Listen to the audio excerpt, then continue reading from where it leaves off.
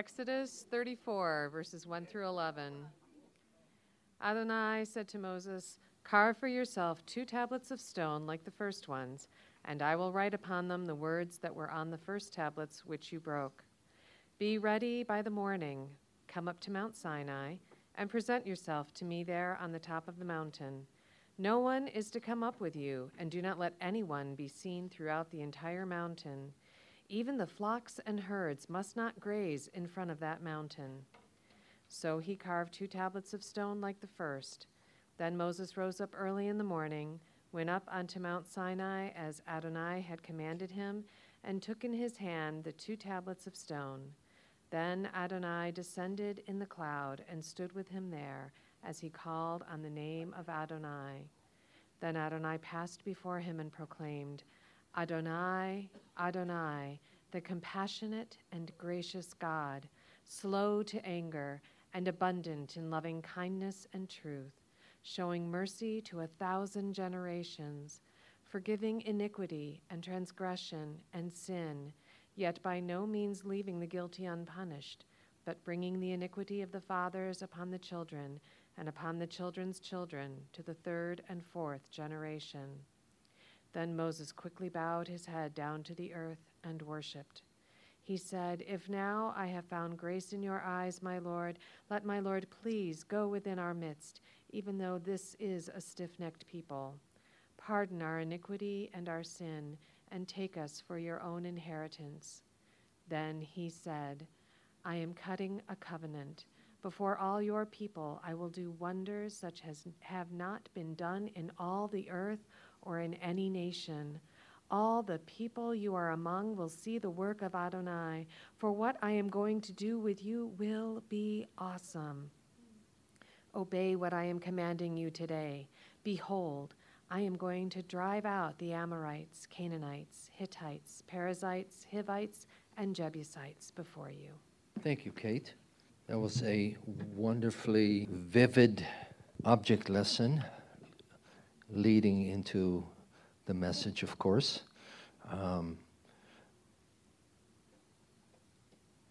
Just think of what life is like if you had absolutely no sense of direction. Some of us are pretty close to that, which is why Joy is the navigator in the car, saying, "Go this way, this way." Fortunately, we're now blessed with Waze that does some of the same things, but we often have a hard time putting ourselves in Moses' shoes. Here, God put him in charge of some 3 million cantankerous folks without a set of blueprints of where he was to go. And you can understand why at this point in the Exodus story, Moses turns to God and says, "Now show me your glory." And at least initially when I was looking at this, I was thinking to myself, "Moses, what on earth are you asking for?" If you recall, when the Torah was given on Mount Sinai, it was spectacular. It was out of this world. The mountain was covered with blazing fire, and there was cloud and thunder, lightning, and the blowing of the shofar. It's pretty spectacular, so much so that the people of Israel said, "We're not interested in getting close. We're concerned that if we get close, we get snuffed." And so that is what I would consider a fairly clear description of God's glory. In other words, what God can do when he pulls out the stops. And so you kind of wonder why Moses is feeling the need for another spectacle.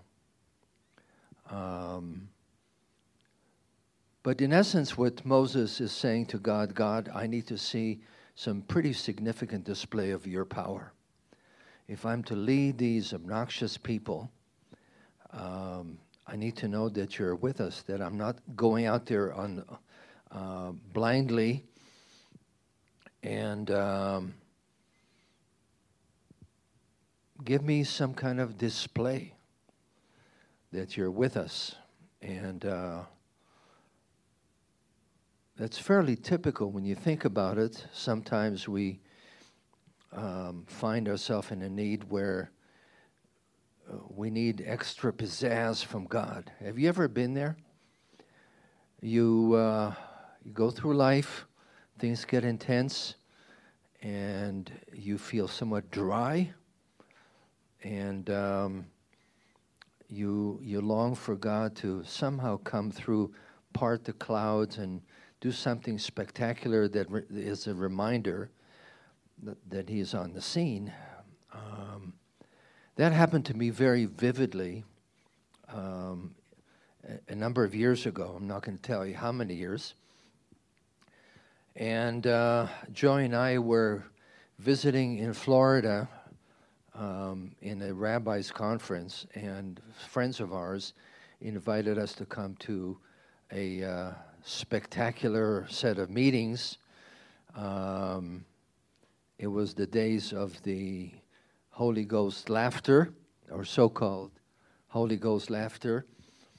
And we came there, and we're both weary. You know, we felt like, God, we need to be recharged. We need to be plugged in and get some extra pizzazz from you. And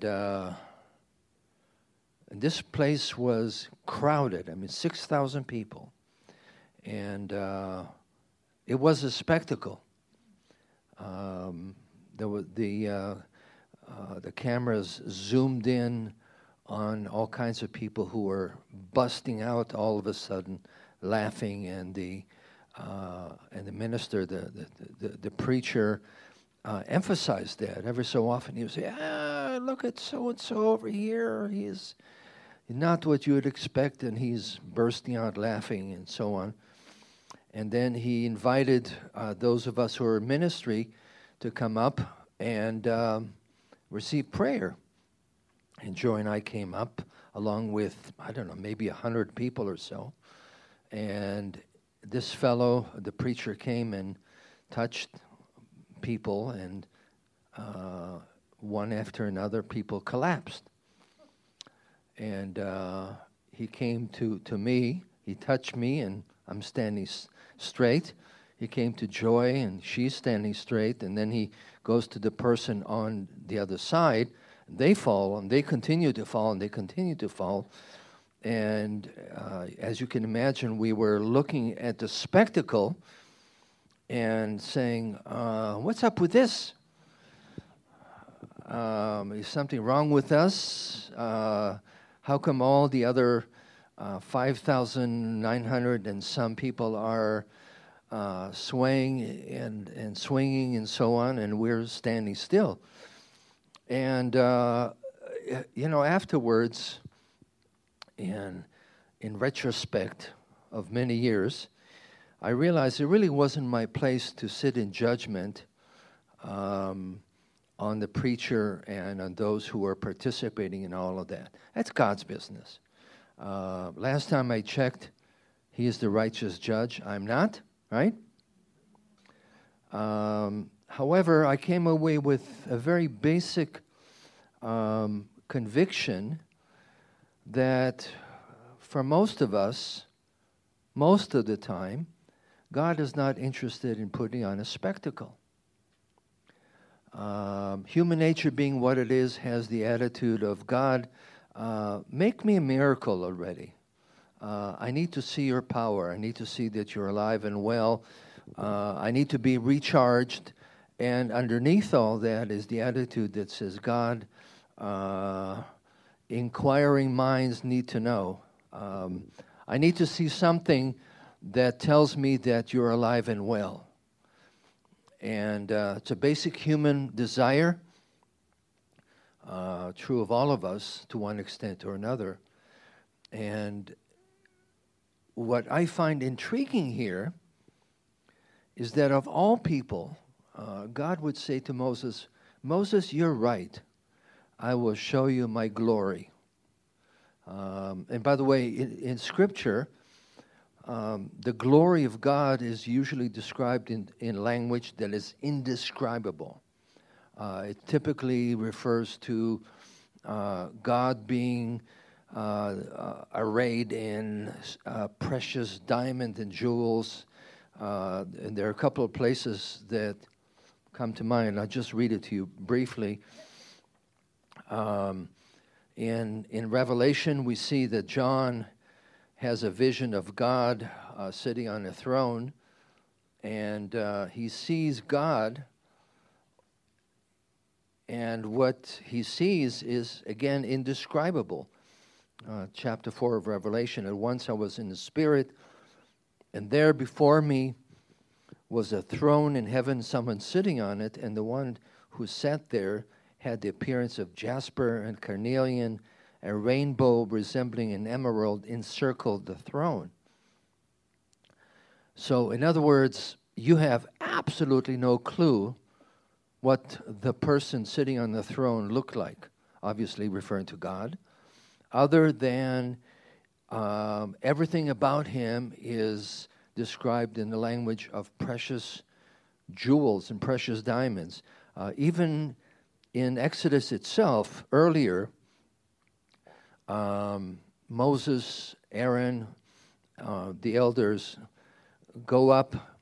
This is part of the establishment of the Mosaic covenant, and they see the God of Israel, and under his feet was something like a pavement made of sapphire, clear as the sky itself. And you say, okay, exactly what that looked like. Absolutely no clue, other than to realize that there's a reason why the presence of God, the glory of God, is described in terms of precious diamonds, precious jewels. Why? It is designed to say to us that the presence of God is indescribably precious, more precious than anything that you and I have. It's hard for us to get our arms around that because for us, everything else fills the screen. You know, you get up in the morning, you've had a good night or a bad night, you're struggling to get some coffee into your veins and get on with life. God is not filling your screen at that point, and typically not much for the rest of the day because you've got places to go, you have appointments and people to see, etc., etc. And to say that God is indescribably precious to us is a stretch, to say the least, isn't it? And so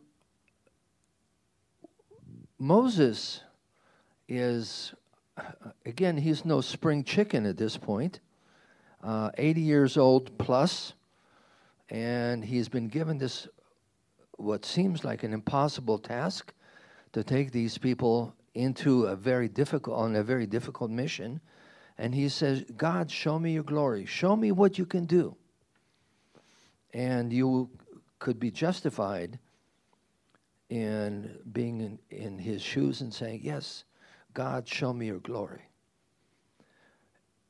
And all of us, when we're confronted with situations and tasks that are impossible, where we don't have the power to get things done and we feel like the tasks, the jobs are way out there, we want some kind of assurance from God that he has what it takes, and we would be inclined to say, God, show me your glory.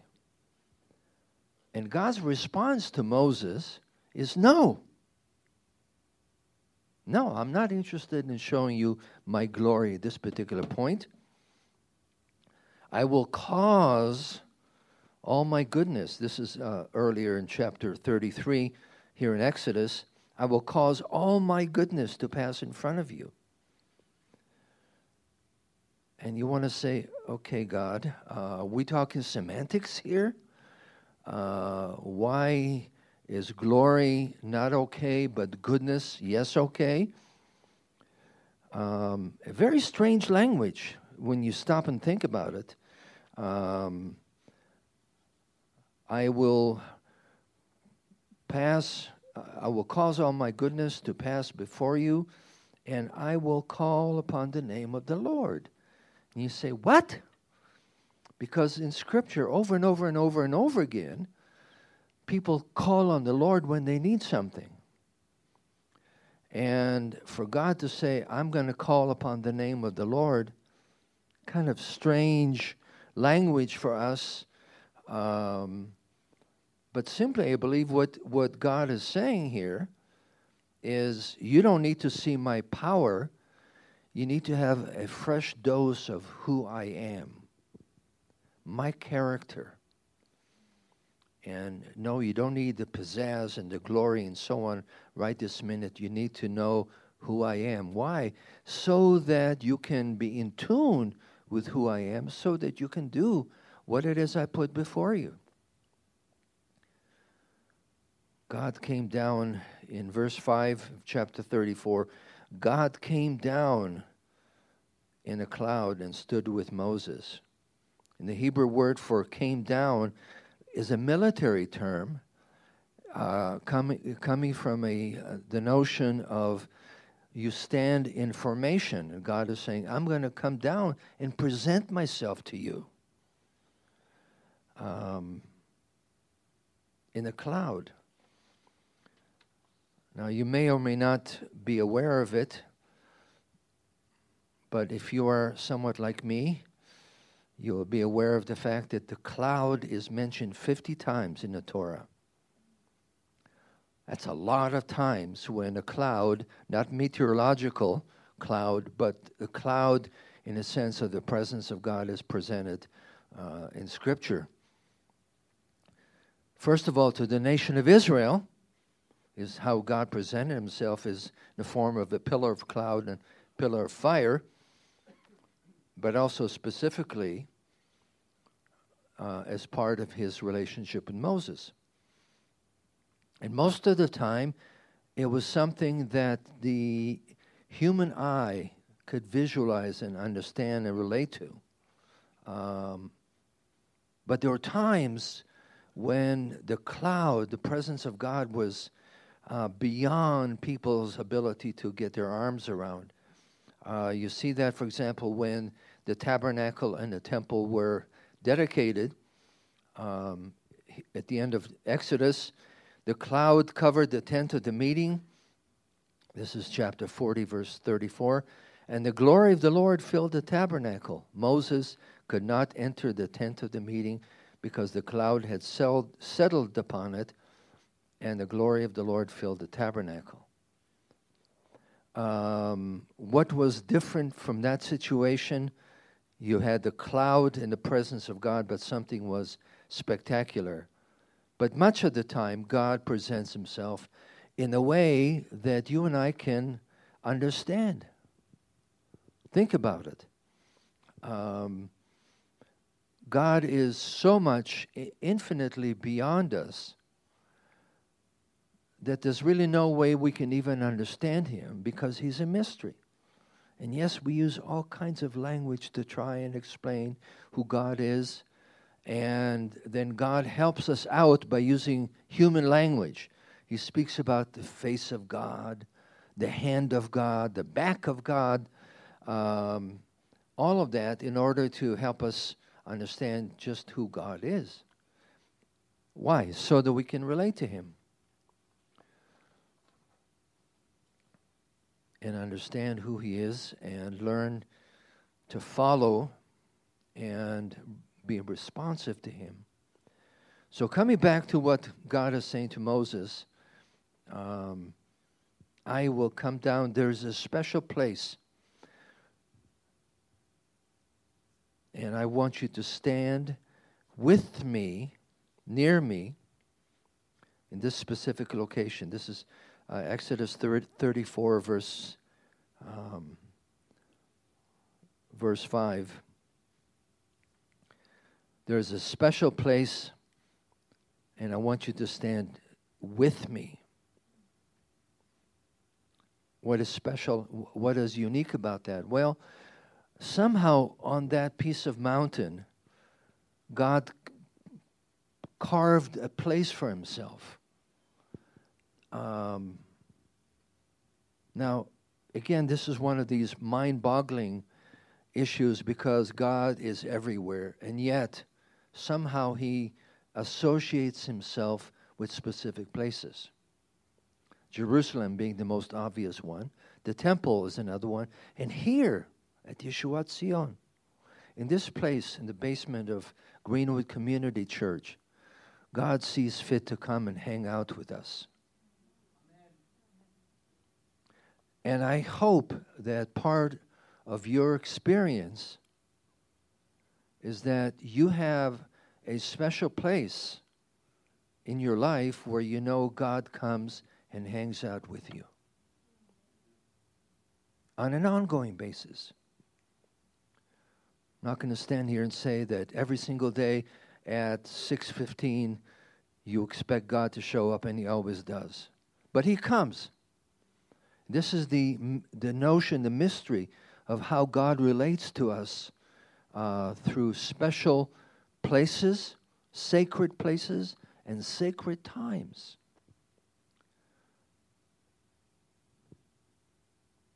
And apparently there was something like that for Moses and God. Back in chapter 33, the Lord said, there is a place near me or with me where I want you to come and stand by the rock. And when my glory comes, I will put you in a cleft of the rock and cover you with my hand until I have passed by. Now, we can look at that and parse it out and unpack it until the cows come home and really never understand exactly what that means. And I don't pretend to tell you. We'll know when we see the Lord. But apparently, what's taking place is Moses stands on a rock somewhere, part of Mount Sinai formation, and God's presence descends in a cloud formation. And somehow God grabs Moses and puts him in a fissure or in a hole in this rock formation, and then zaps in front of him and proclaiming all these attributes about who he is. And then Moses is able to open his eyes and see the outlines of God's glory, the spectacle of God's brilliant formation passing by. Now again, this is mind-boggling. But part of the message is you are not physically and spiritually capable of looking and seeing my glory. I mean, the closest thing I can think of is the notion of standing and staring up at the sun for more than a couple of minutes. Afterwards, our eyes just go bazooey. And this is part of the picture. God's glory, God's spectacular appearance is so much beyond us. There's absolutely no way that we can see it. But yet, the message is, God isn't interested in being out there, only out there, transcendent beyond us. He wants to be immanent. He wants to walk with us. And that's what God is saying here through Moses. Yes, I want you to see a portion, but the bigger issue here is that I want you to understand who I am. And when you think about it, folks, there's a part of us that want this spectacle. I can't speak for everybody else, but I've been there. There are times when I want God to show up and do some spectacular things, which, of course, He's capable. And you hear all kinds of stories from places around the world where God shows up and people are healed, and even to the extent of dead people are raised, and et cetera, et cetera. Do I discount that? No, absolutely not. But it is according to God's calendar, according to God's timetable, and He does what He does as He sees fit. And the rest of the time for us to say, God, I want a spectacle today because I'm weary and I'm discouraged, and you have to give me something to show me that you are around and you care. And God's attitude is, no, I'm not going to do that. I want you to know who I am.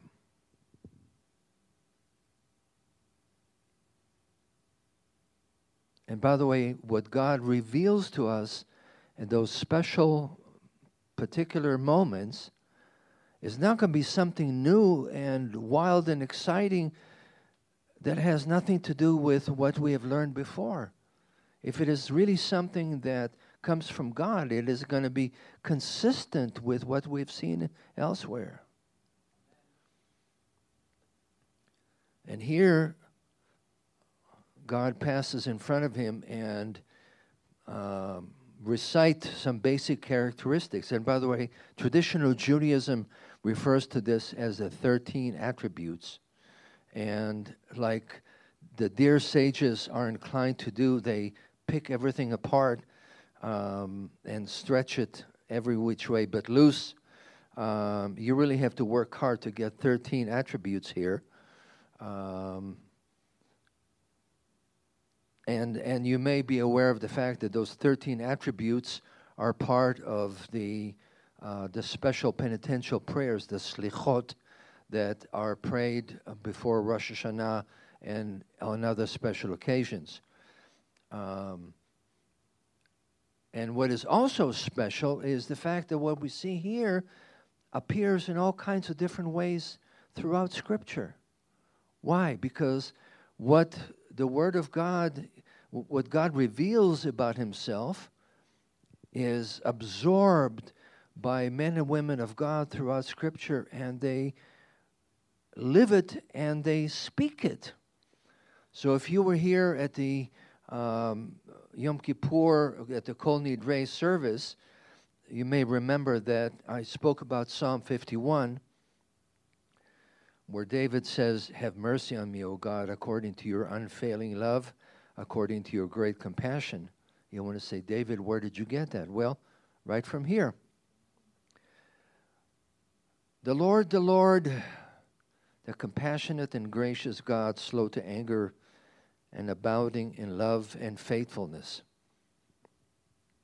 As I've often mentioned, what God presents Himself is not, I'm an angry God, you follow what I have to say or else I'm going to nuke you.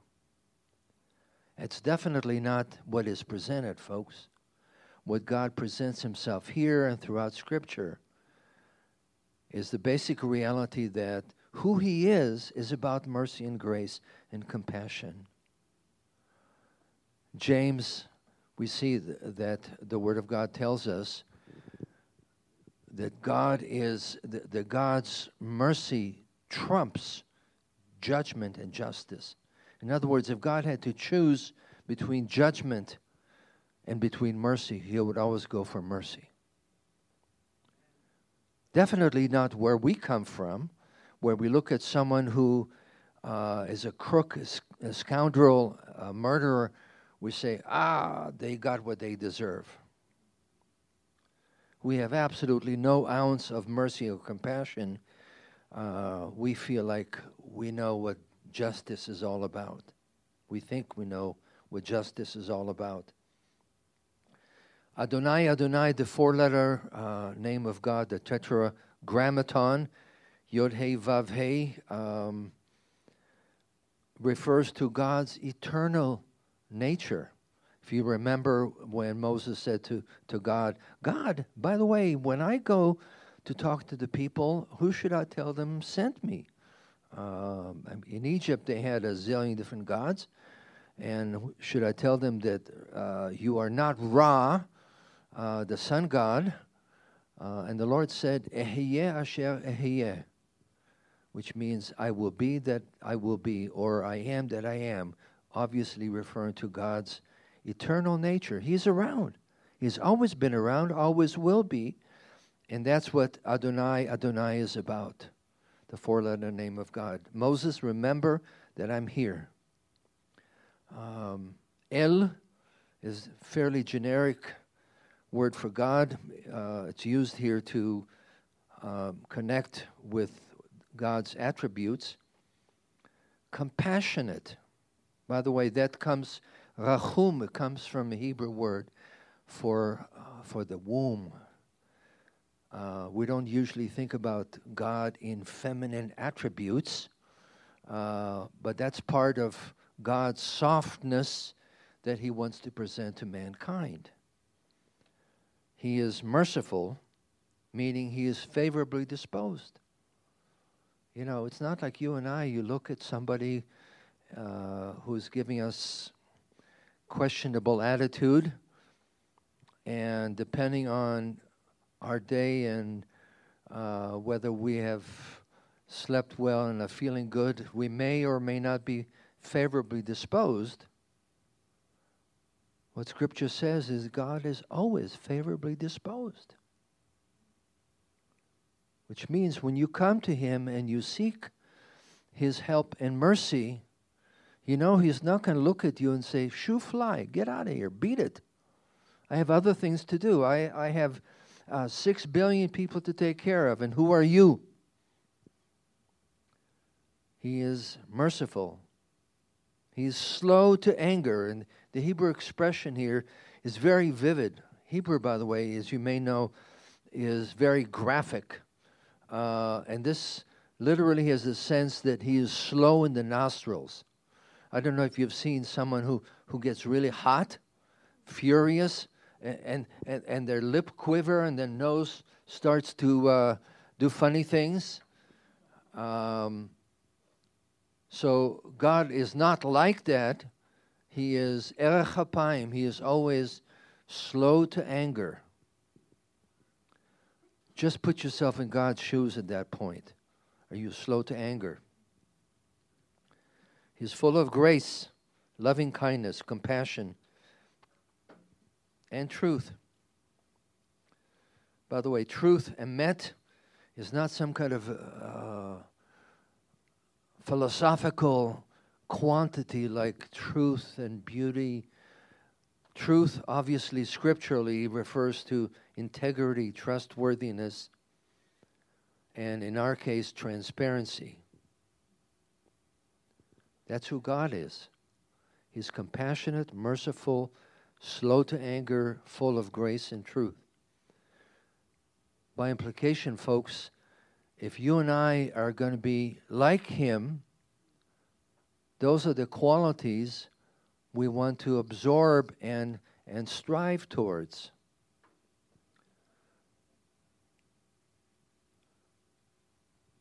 He forgives. He forgives wickedness, rebellion, sin. That's a big one, folks.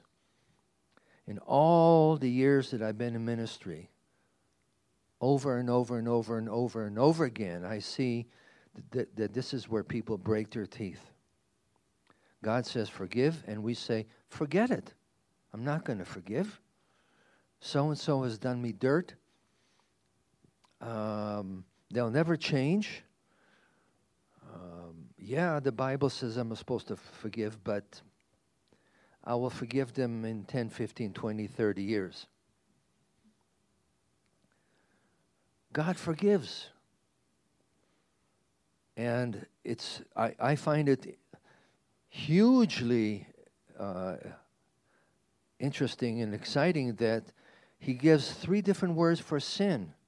Avon has to do with wickedness, or just being crooked. You know, God gives you the path, and you say, no, God, I'm going to go this way. Pesha is out and out rebellion, where God says, I want you to do such and such, and we say, no, God, I have a better way. And chet is the notion of missing a mark. You know, God puts a bullseye here, and your arrow misses the mark and goes all the way over there. So what this says is that God is willing and able to forgive all categories of sin. Think about it, folks. That's who He is. And at the same time, He is not going to offer cheap grace. He's not going to say you have a free ride. You can do whatever it is you feel like. He will not leave the guilty unpunished.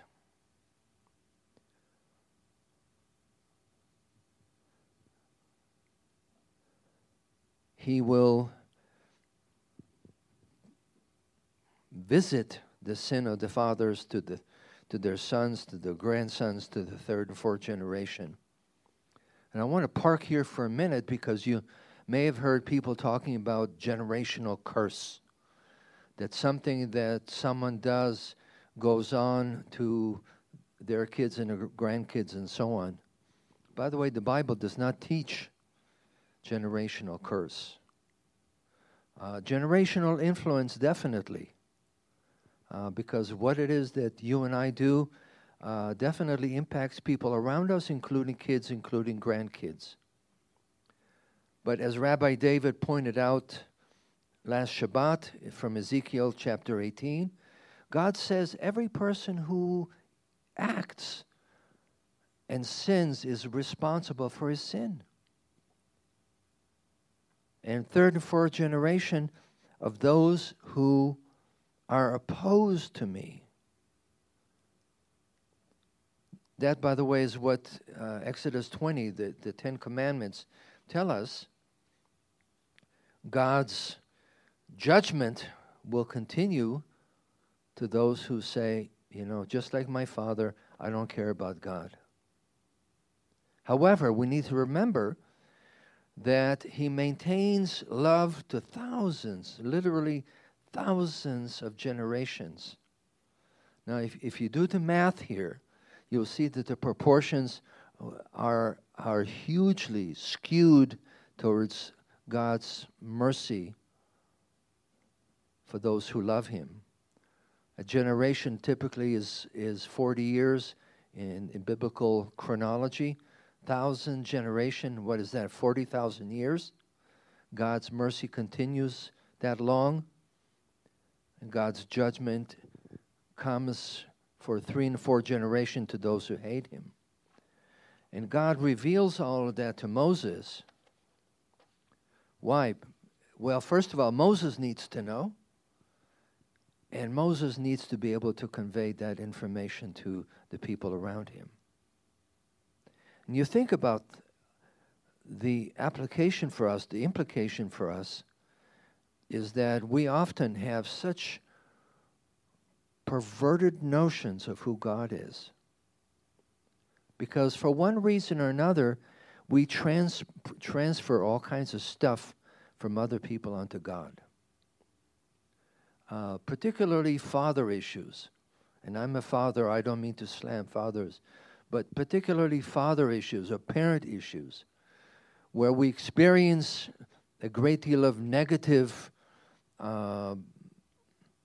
judgment and all kinds of lack of grace from our earthly parents, and we suggest that that is who God is.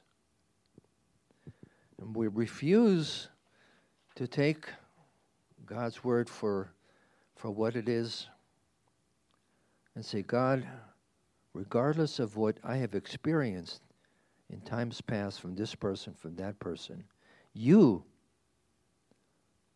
are significantly different. And take what the Word of God says here and embrace it.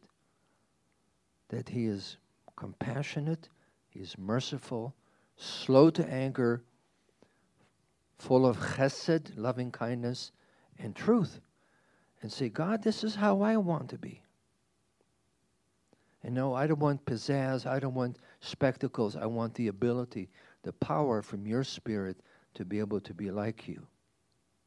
So yes, show me your goodness.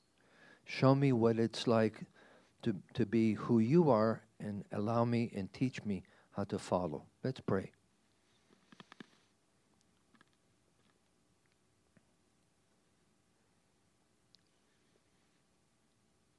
Father God, we bless your name.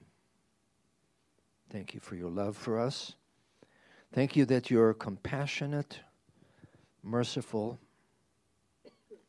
full of grace and truth. Thank you, Lord, that you provide the power, the ability, Lord, for us to be likewise. I pray, Lord God, for each one of us, where we have embraced lies about who you are, and consequently lies about who we are. We pray, Lord God, that your Ruach will lead us into all truth today. Cause us, Lord God, to know who you are and learn to walk in those ways, Lord. Transform us into your image. We pray in the name of Yeshua. Amen.